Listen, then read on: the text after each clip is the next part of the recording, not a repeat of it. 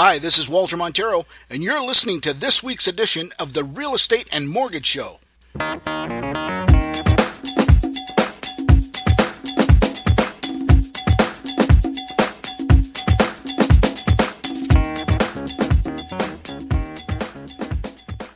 Hey everybody, welcome to this week's edition of the Real Estate and Mortgage Show. I'm laughing a little bit because this is my third take on doing this this week's episode. It's episode 44. And anyway, I had a few interruptions. I wanted to give you a nice recording so you don't put up with, all the phones ringing and me spitting and stuttering all over the place. Anyway, this week's topic is all about conditional offers. Okay, so I just want to address a couple things about conditional offers so you're clear on how that process works. So when somebody makes an offer on a property, they have the option of making the offer cash, so unconditional. Okay, which of course wouldn't apply to this week's topic, which means, if the offer is accepted, then the deal is firm and binding, there's a deposit given, and the deal is done. Okay, now in today's environment, that's typically not the case around here. I understand in the GTA market, it happens all day, every day. But in our little market here in Cambridge, Kitchener-Waterloo, most offers are conditional on financing and inspection and sometimes insurance. Okay, so when you have an offer that you accept with those conditions are usually anywhere from 5 to 7 days long. Okay, 5 banking days, 7 days. Sometimes they try and sneak in 7 banking days. There's really no need to go any longer than that. By the same token, it's also prudent not to make it any shorter than that either, because quite honestly, the lending institutions today, with all the new rules that they've put in with regards to mortgage financing, it can be a little bit cumbersome for the underwriters to try and get the deal done faster than 5 days. So please, keep that in mind when you're writing up offers. All right, but they're typically 5 banking days long. Now, so that means that the buyer has 5 to 7 days to satisfy those conditions. At the end of that period, if the buyer does not satisfy those conditions, then the deal is null and void and the deposit is returned in full to the buyer. Okay? If they do run into a situation where the lender has asked for more time, if the seller wants to give more time, then they give what's called an extension. And that's usually done by way of an amendment to the agreement. Okay, but the seller doesn't necessarily have to do that. They can if they want to. Okay, and then of course the third option is that the buyer signs notice of fulfillment of condition and the deal is done. So they've fulfilled the conditions and you've got a firm and binding contract. Okay, now the offer. A lot of times people think, well, if a property has an offer conditional on whatever, then they can bump it with their own offer. And that's not necessarily the case. You can, but it's only if the offer has what's called an escape clause accompanied with the conditions. Now, escape clauses are typically not used with conditions on financing, inspection, and insurance. They're used with conditions on sale of property. So conditional on the sale of the buyer's property. So if the buyer has a property to sell, they usually put in a condition on them being able to sell that property within a 30 or 60-day period.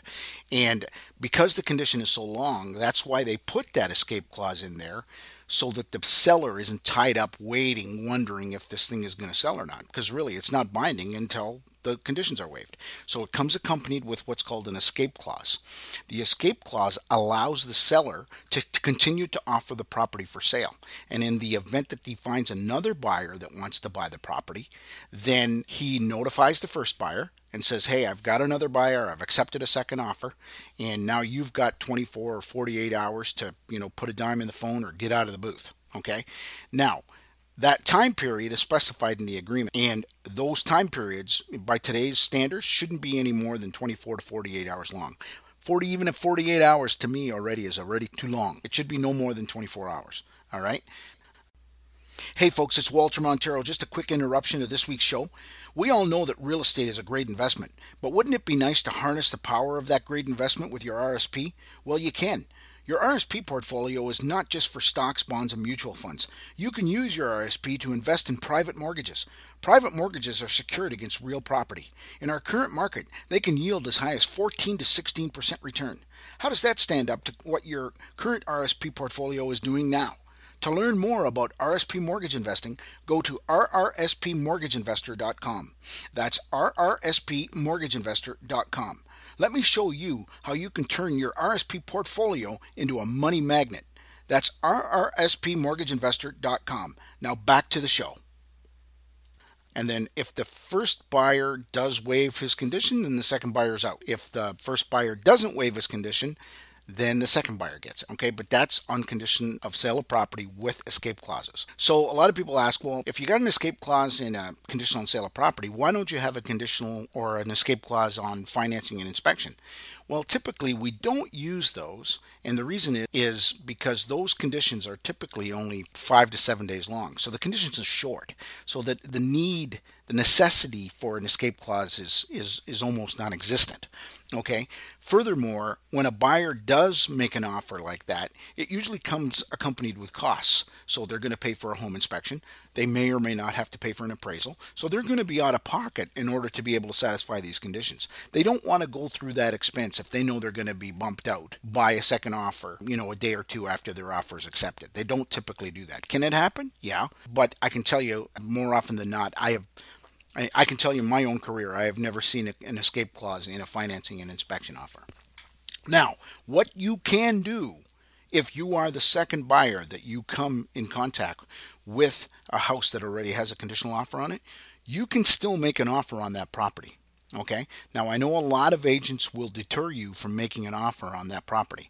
And the reason is, okay, before I get into the reason, I'm going to tell you that you can do it and how you can do it. So you make the offer, you make your second offer, but then you put in a condition into your agreement that it's conditional on the seller being released from the first offer. Okay, and you have to usually, stage that out usually a day after the first condition is up. Okay, so if the first offer's got a conditional on financing for 5 to 7 days, then you need to make your condition, 6 to 8 days long. Okay, so it gives the seller enough time to get out of the first deal before he goes ahead and accepts, makes yours firm and binding. Okay, now the only thing you have to keep in mind here is if you do that, you take yourself out of the marketplace for the length of the time of the condition. So let's say today, let's use today as an example. Today is July the 7th. Okay. If you make an offer on a property today and it's got a conditional offer on it already accepted till let's say July the 10th, then what you've got to do is you got to make your offer conditional until July the 11th upon the seller being released from the first offer. Now, but here's what happens here. For the next 5 days, you're out of the marketplace because you have to wait to make sure that you didn't end up with the house that you made an offer on. Because if you do go ahead and make an offer on another property tomorrow, you could end up getting stuck with two houses. So the only danger in making an offer conditional on the seller being released from the prior offer, you take yourself out of the marketplace. So tomorrow, the house of your dream comes up, and you want it, and you think, well, geez, I'm only got a conditional offer on the other place.